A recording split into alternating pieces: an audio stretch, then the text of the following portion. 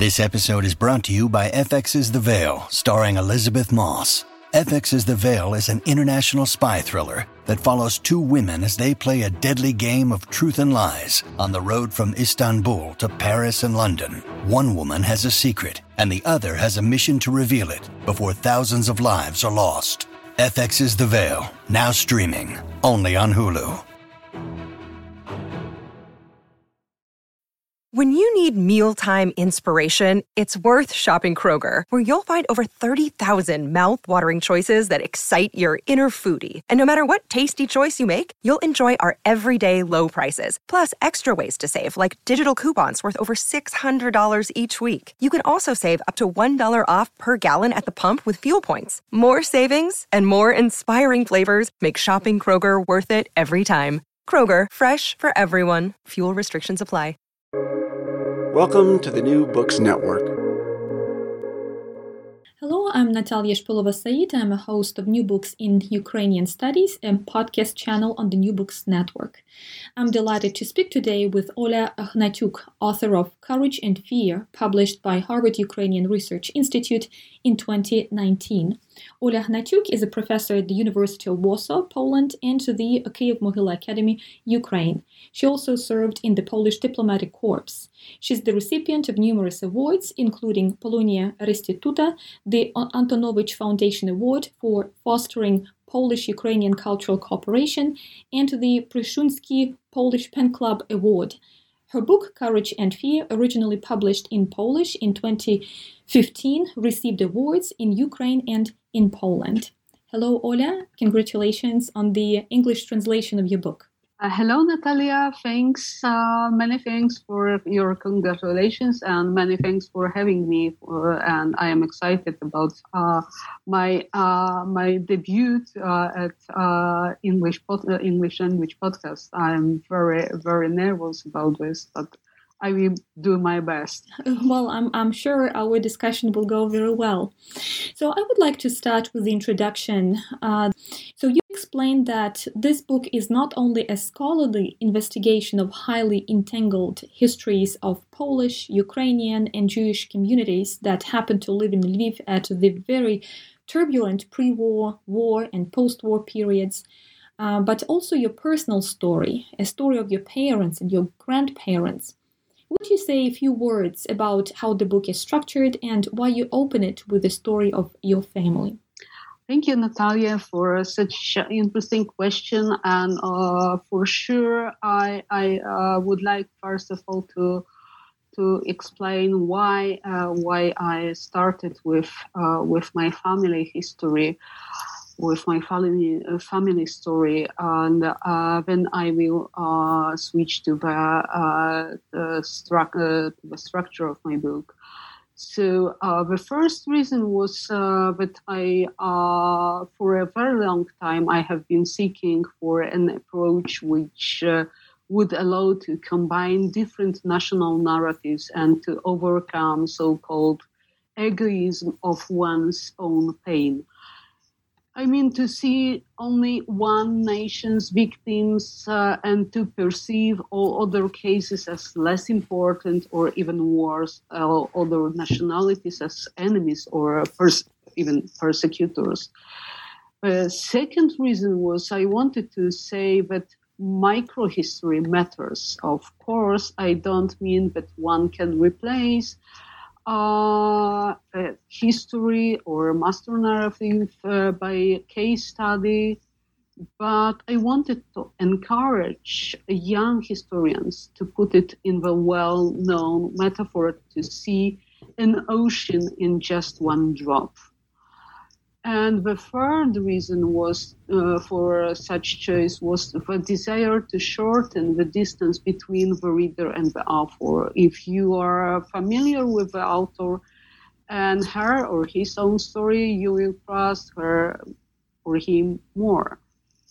And last but not least, I wanted to exemplify through my family history that there are so many untold stories. First of all, in Ukrainian history, the pressure of communist system was everywhere in the communist states, but in Ukraine it was extremely high. Most of Ukrainian citizens had to choose silence, otherwise they wouldn't survive.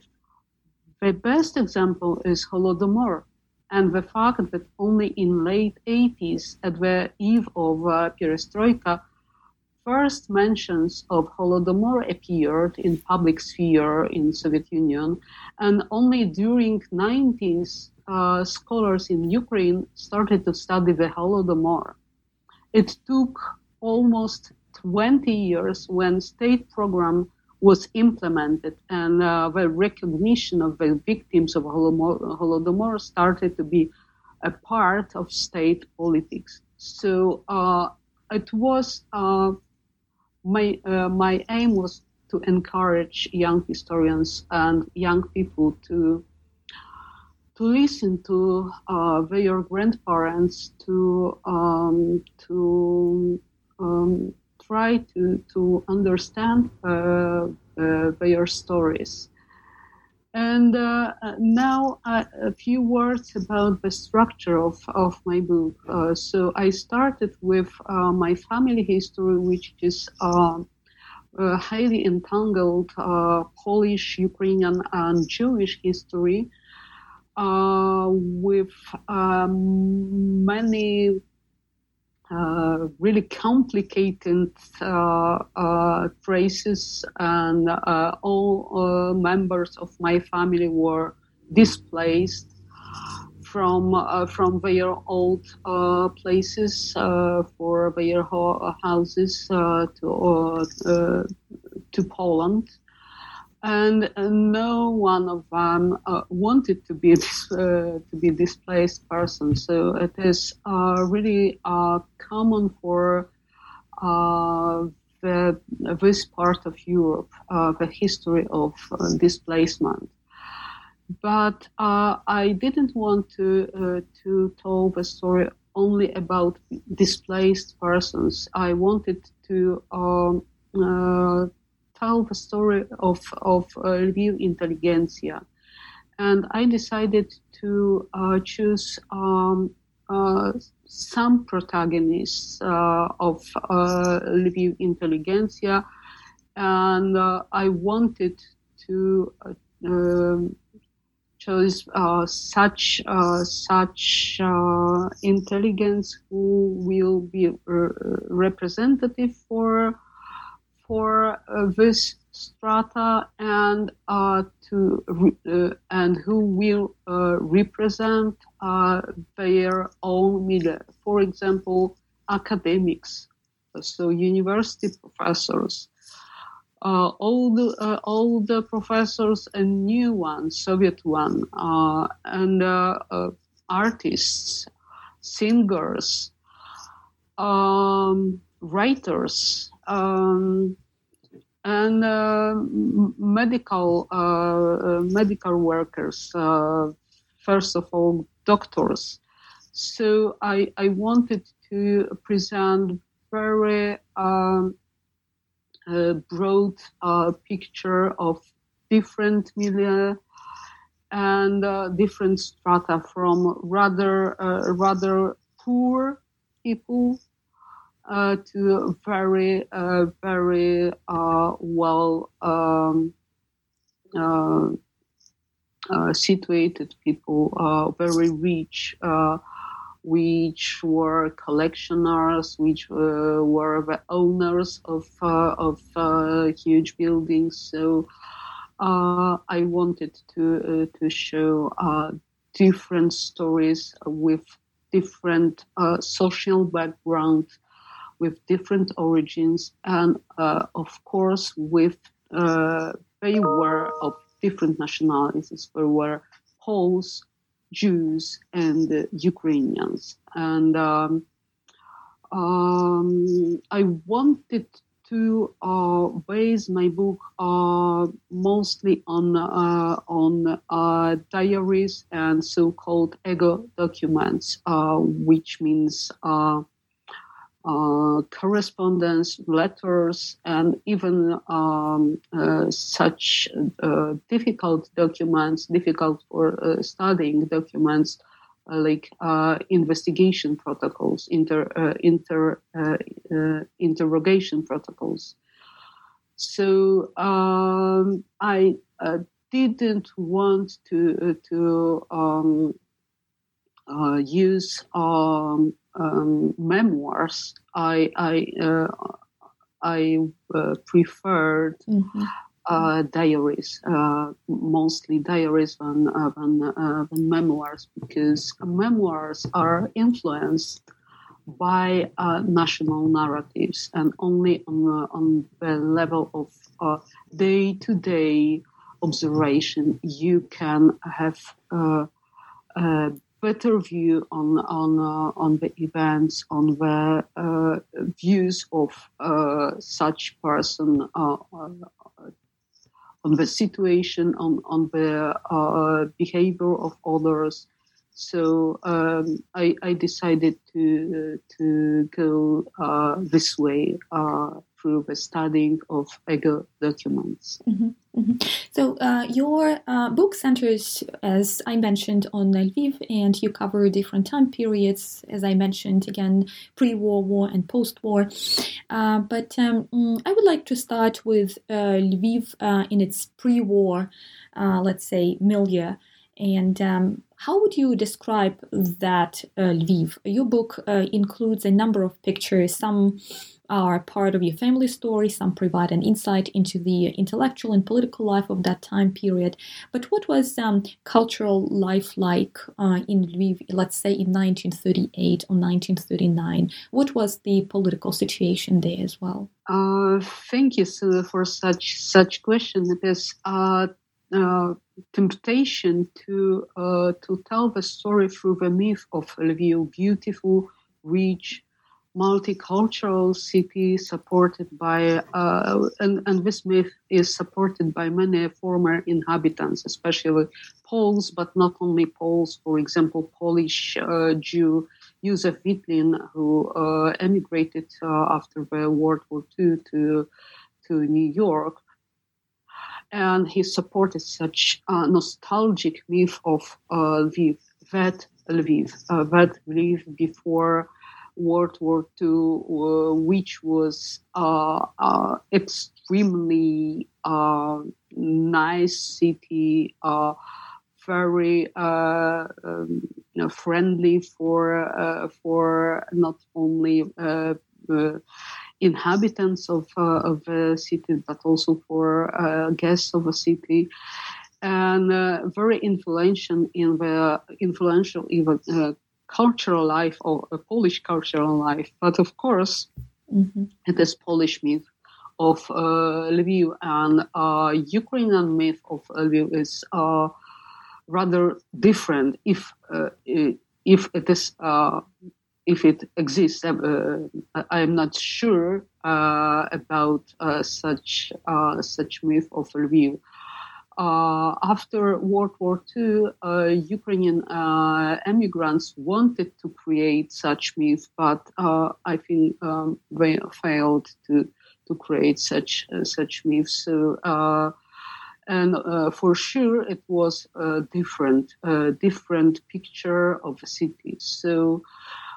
It was a multicultural city. However, it was a city full of tensions between different stratas, social stratas, national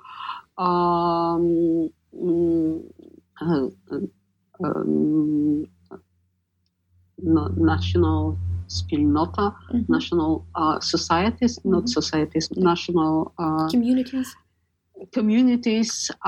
So it was, however, these communities communicate not only inside them, but also outside them. So it was a city with really difficult communication because of domination of Polish administration, Polish language, and other languages were not allowed, and even the name Ukrainians or Ukrainian was not allowed, only Ruthenian. So we cannot say that it was so picturesque, so nice, and so with no problems between different communities. However, the cultural life and university or academic life was really intense, and with great achievement. It is achievements of philosophy or mathematicians. It was really well recognized writers from Lviv, famous in the center of Poland, in Warsaw, and but it wasn't true for Ukrainians. Only it was true for these Jews who decided to write in Polish, who decided to have a career thanks to their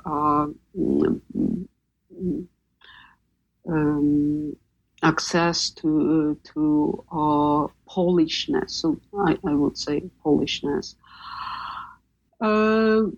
Lviv at the late 30s was also the city of the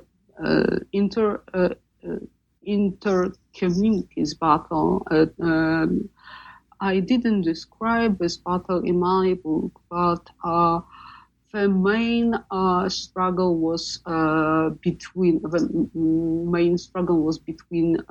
Jews and Poles, because Jews were 1/3 of the Lviv inhabitants, and Poles were 1/2. So it was two main communities of the city, and Ukrainians were minority in the city. It was only more or less, rather less than 20%, according to census. It was 17%. But we have to remember that not only battles in the university between Polish radicals, nationalists, and against Jews, so-called ghetto, Lawkowe, and numerous clauses principle towards Jews. The same numerous clauses principle was employed toward Ukrainians. So on the first level, it was a nice city, the best city in Poland. How it described many former citizens of Lviv, but on the other level, with no nostalgia, no myth. It was a city full of tensions and struggle. Yeah, as you mentioned, the history of Lviv is rich in all kinds of highly entangled histories and stories, not only in the late 1930s, but onwards. And if you were to identify the main points of contention, what would those be, and what is contested by whom, by what, and to what end? I think that we can start the answer with the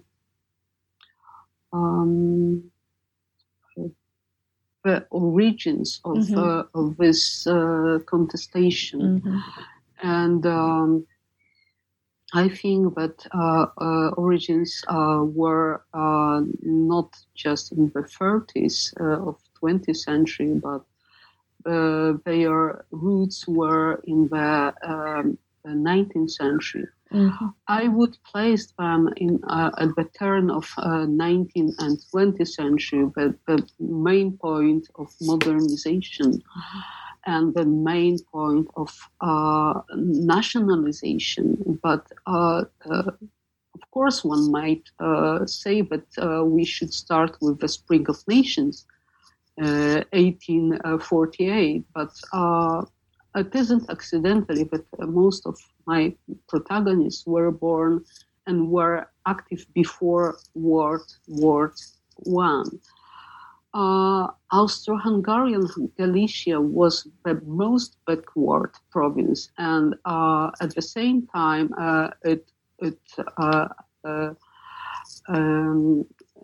it has been modernized at this time, and this tension of modernization, of nationalization, are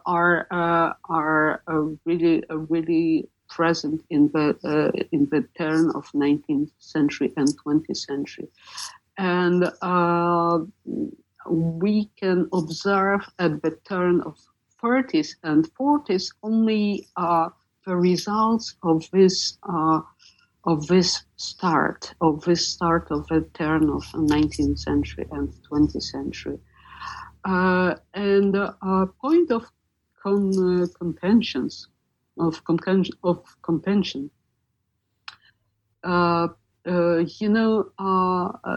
There are different points of contention, and they depend on a political and national background. I will mention only one of them. There is a Polish saying, "Gentlemen do not discuss on facts." It means that there is no reason to call into the question facts. However, in highly contested questions like who Lviv belongs to, even numbers are questioned. When I remember when in 2009 I worked with my colleagues on the open air exhibition dedicated to Soviet occupation of Lviv, we started this exhibition with information about inhabitants of pre-war Lviv. And the population of Lviv, according to 1931 census, was like I described in my previous answer. Half of population were Poles, 1/3 were Jews, and only less than 20% were Ukrainians. And it is rather obvious, but it is possible to contest even numbers. On the one hand, they are numbers, but on the other hand, we have to understand that 1931 census and most of previous censuses, never mind Polish or Austrian, were highly contested by Polish and Ukrainian scholars and politicians. Both sides questioned numbers and pointed out that categories of these census were not correct. I mean that our Austrian census had no question about nationality, but only about a language spoken and religion. Polish census of 1921 and 1931 used the same categories, and they were questioned. So to sum up, we can question even numbers. because these numbers matters, whether it was less than 20% or rather more. Why Ukrainians didn't want to be visible in this census, or didn't want to speak Ukrainian on the Lviv street. So it is matter of oppression. It is matter of the status of Ukrainian language during interwar period.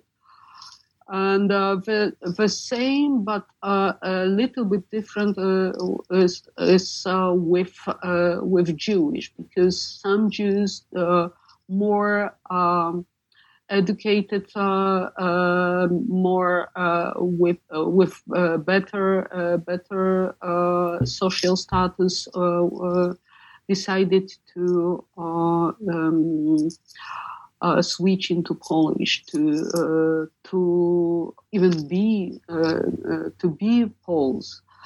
But at the same time, they were of Jewish religion, so they were, according to some points, they were Jews, but from the point of view of culture, they were Poles. So to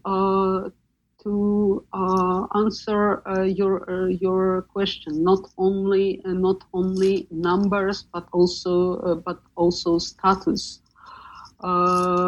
and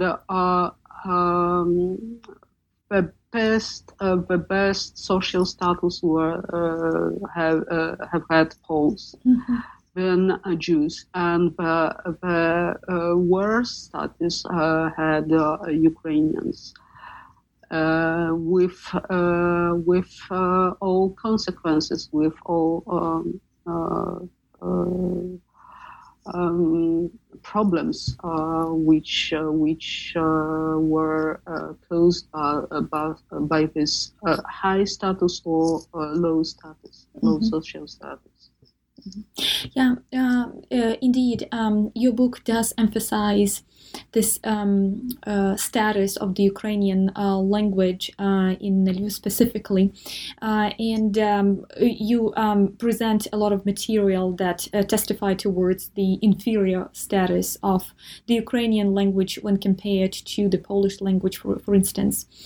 You also mentioned that Ukrainian writers had a lot of struggle as they were trying to be recognized by other writers, for instance, those who wrote in Polish. And I'm wondering, how did this status of Ukrainian eventually change? And you also note in your book that Ukrainization strategies with the arrival of the Soviets served, in fact, to Russify the population. One of the points that really struck me, and I was wondering about this fact for a long time, was that you mentioned that sometimes the Poles would prefer to mention Russian scientists and writers rather than Ukrainian. So would you talk a little bit more about the Ukrainian language and about how the Ukrainian language was probably introduced in this region? Natalia, thank you very much. Probably I have to use one more notion that is colonial status.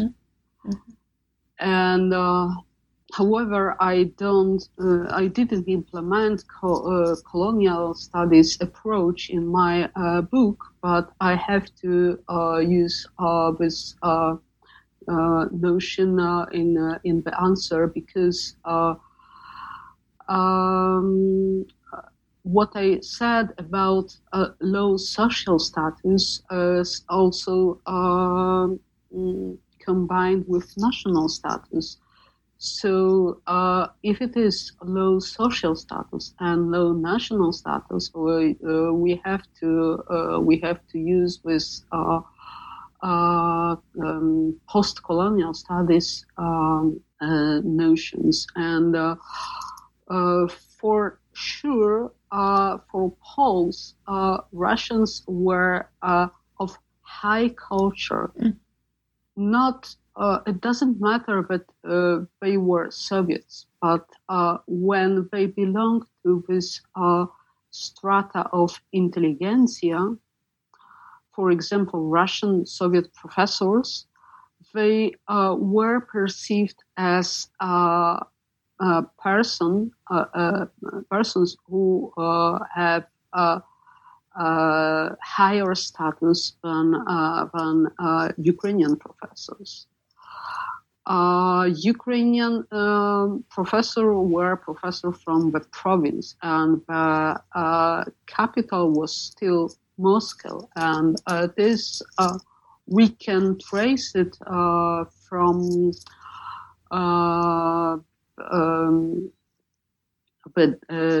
older times, from the 17th century and from 18th century, but for sure we can trace it from the turn of 19th and 20th century, and from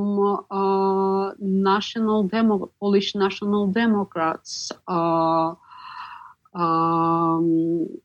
background. They didn't recognize the right of Ukrainians to be a nation, for their own state, and were for sure recognized Russians because they were dominant, and they aspired, they desired to have the same status. I mean, Polish National Democrats. So it is partly a matter of colonial point of view, and partly a matter of ideology. So Polish National Democrats ideology, and also the belief that Polish language is a language of high education, and Ukrainian language could not be a language of high education. And for sure, Russian is a language for high education. The same is very popular in a very common belief that Russian culture is high culture. I know that Tolstoy, Dostoevsky, and many other Russian writers are really interesting about. It is not a matter of status. It is a matter of literature, and but it is very, very common to entangle the status with other matters like literature, like really interesting approach, like methodologies in science or in humanities. So it is not good because it is Russian. It is good because it is of a high level.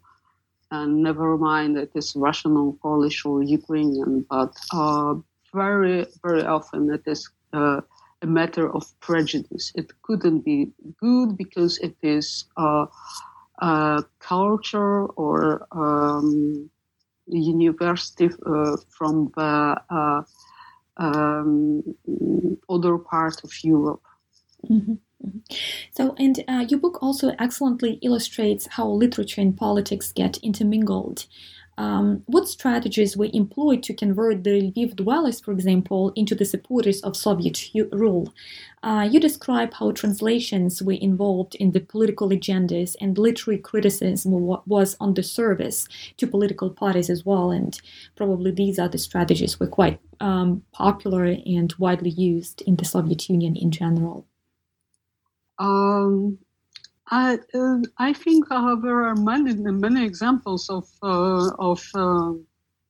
such cooperation of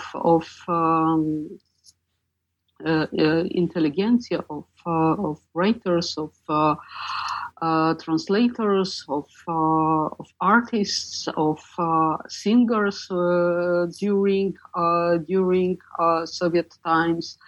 And there are many full of.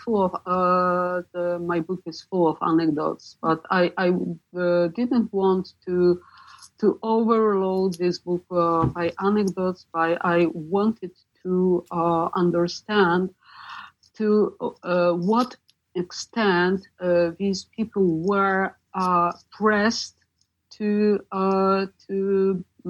do. Such things, I mean, to cooperate with Soviet rulers, and to what matters they were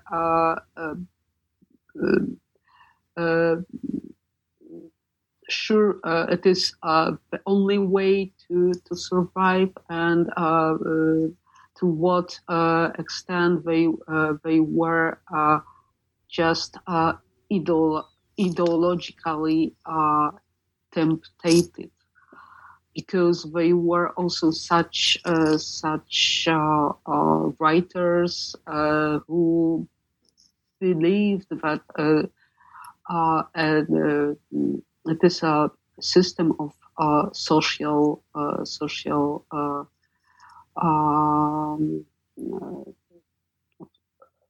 equality.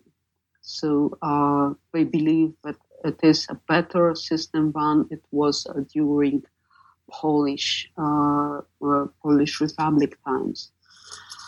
Maybe I just recall one of the anecdote about artists who were pressed to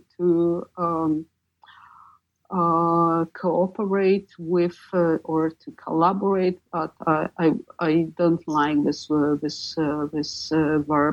collaborate. So I prefer to cooperate or to support the Soviet rules. And the story is about visual artists who were pressed to return to their school day technique of reproduction.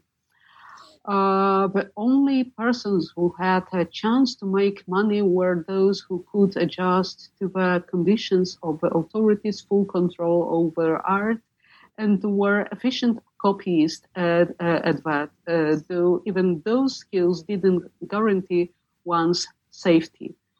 As one in newspapers, in art, two employees shuddered at the thought of overlooking an error in communist keywords and names. Editors recalled that their nightmares were feature typos in the name Stalin. Likewise, a mistake in copying the visage of revolutionary chiefs in USSR leaders could cause serious problems.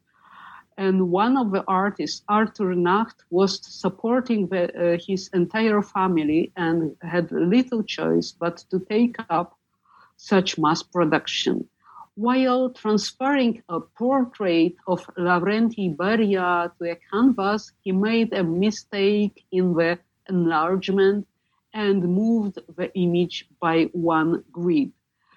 And this miscalculation left the chief of the state security with two sets of eyes.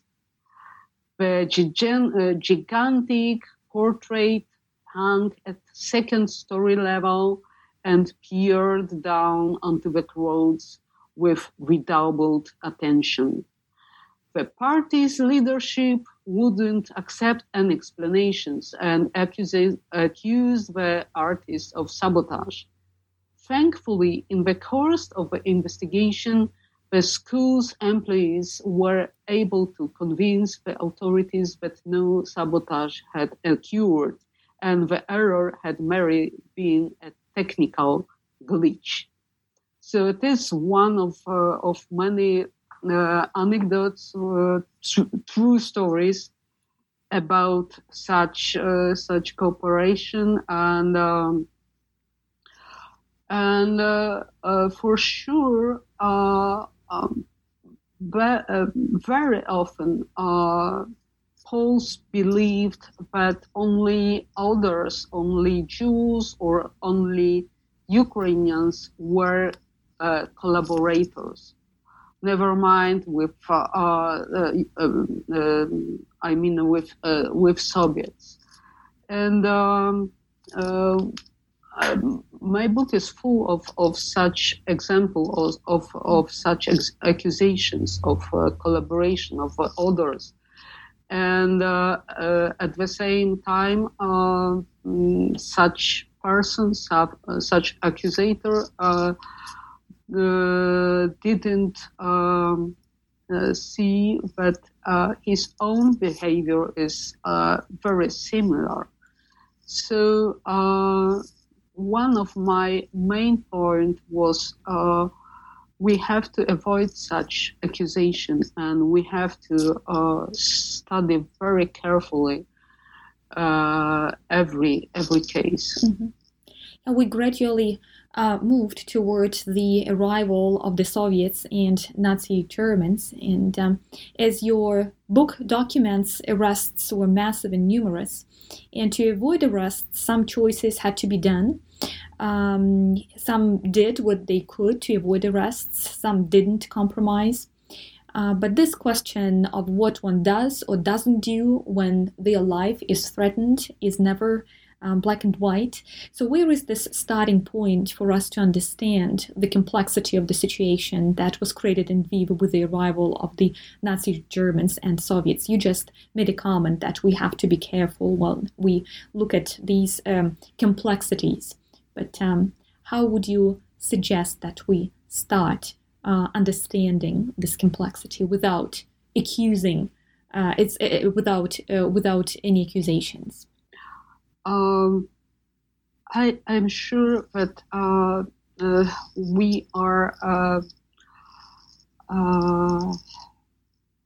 we should be very, very careful with such studies, and even so well-known and well-researched case as a pogrom of early July of 1941 should be studied more carefully. As I tried to show Lvivians or inhabitants of Lviv greeted Nazis at the very first days of Nazi occupation, and only during next few weeks they were so shocked by Nazis' policy toward Lviv dwellers that they changed their approach, their behavior toward Nazis. But at first moment, they were so happy that Soviets left Lviv, but they didn't realize that the same or even worse will start in a minute. So one example about this very first moment of Nazi occupation is Lviv pogroms, and crowds of Lvivians at the streets who were greeting the Nazis. And for sure, if we believe that only 17% of Lviv inhabitants were Ukrainians, so how they created such crowds? Just one question, and I have no answer from many historians for this question. I didn't question the fact of the pogrom, but I believe that it was not organized only just by Ukrainian nationalists. It was much more complicated story. And many other examples during Nazi occupation we can show the cooperation between the Ukrainian artist and my grandmother, how they are trying to rescue some their friends from the ghetto, how they cooperate, and how it is complicated to find money for such help, to find food for people in the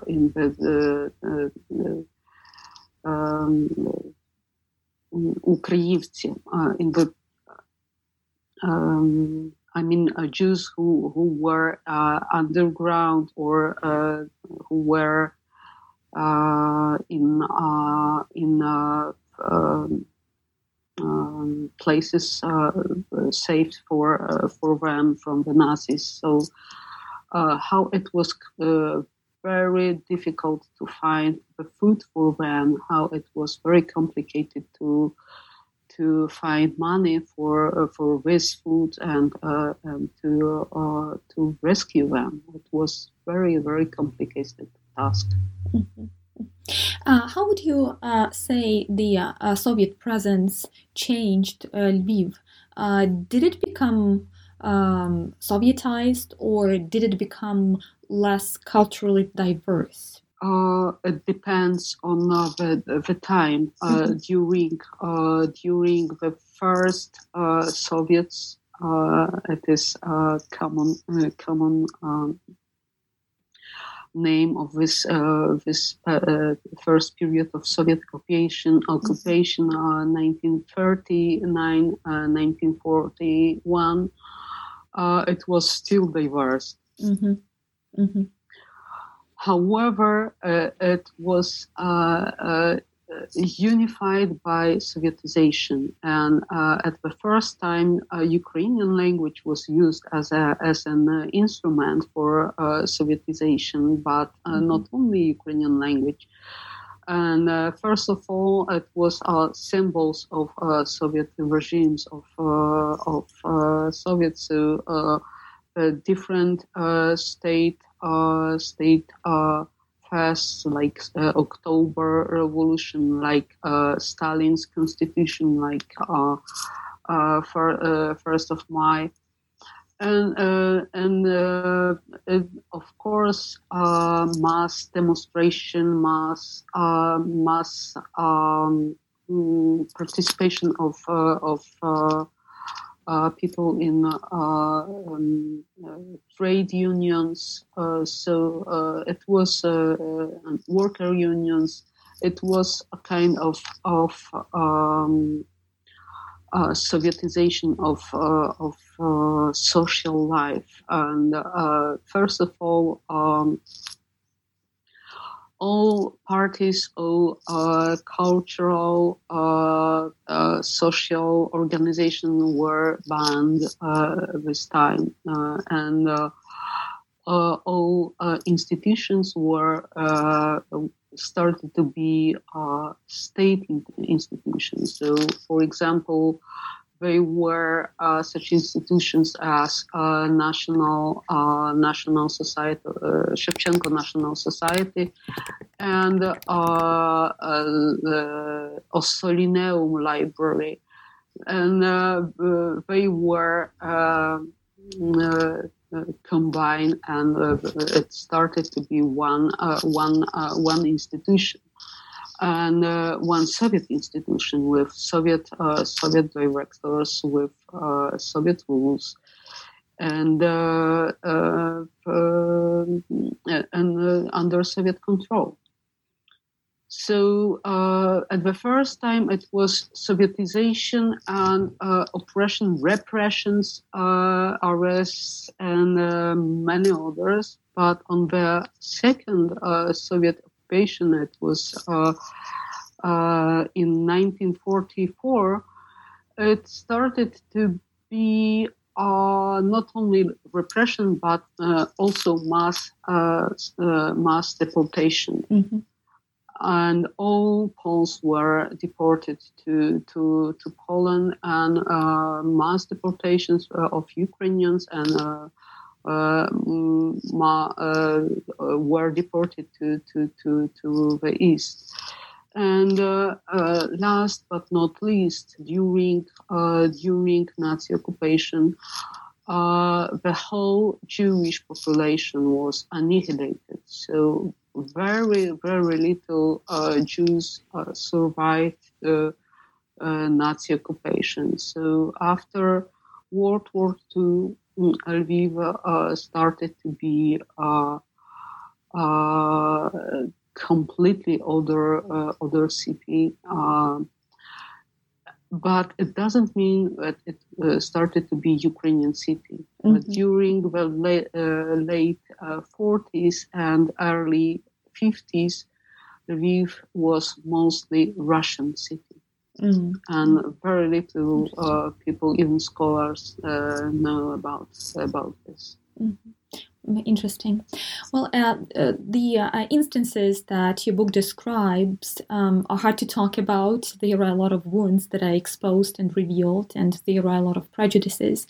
And I feel like we have to somehow produce this language, how to analyze and how to describe these instances and these difficult and contested pasts. But your book also illustrates that there are productive ways for such discussions.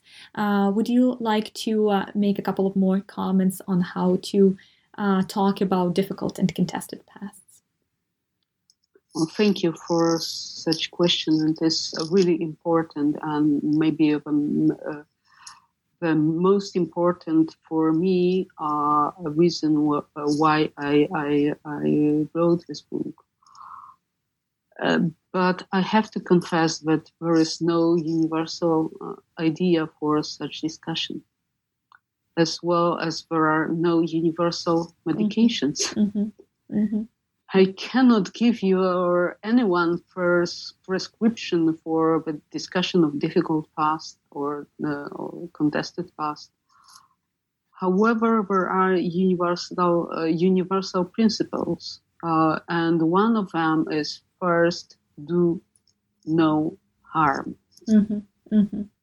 And I am sure that our listeners will agree with this principle, as well as with a conviction that manipulation in social life is really harmful.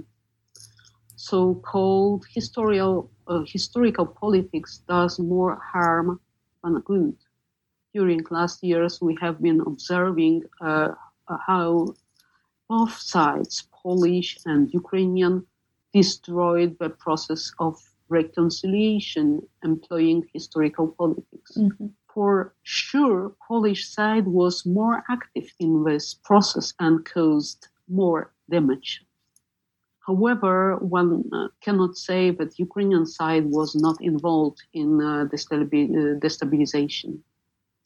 And despite all these circumstances of last decade, and despite of a lack of good faith of the one side, I mean Polish, when we take broader frames, namely last 3 decades, I would say that historians have found productive ways of the discussion.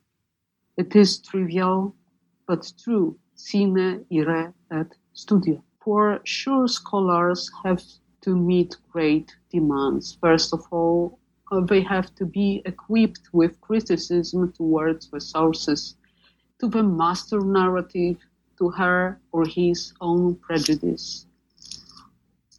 It should be obvious, but it isn't. Any scholar researching relationships have to be familiar with sources in relevant languages. In our case, at least in Polish, Ukrainian, Russian, but also in German and Yiddish should be implemented or used. And now let us ask how many Polish of Ukrainian scholars meet such demands. Very little.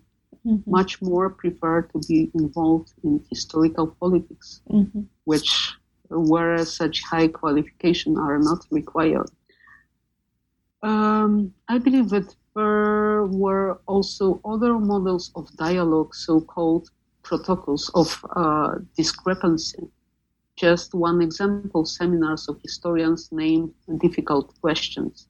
I would say the name of the seminar entangled the result.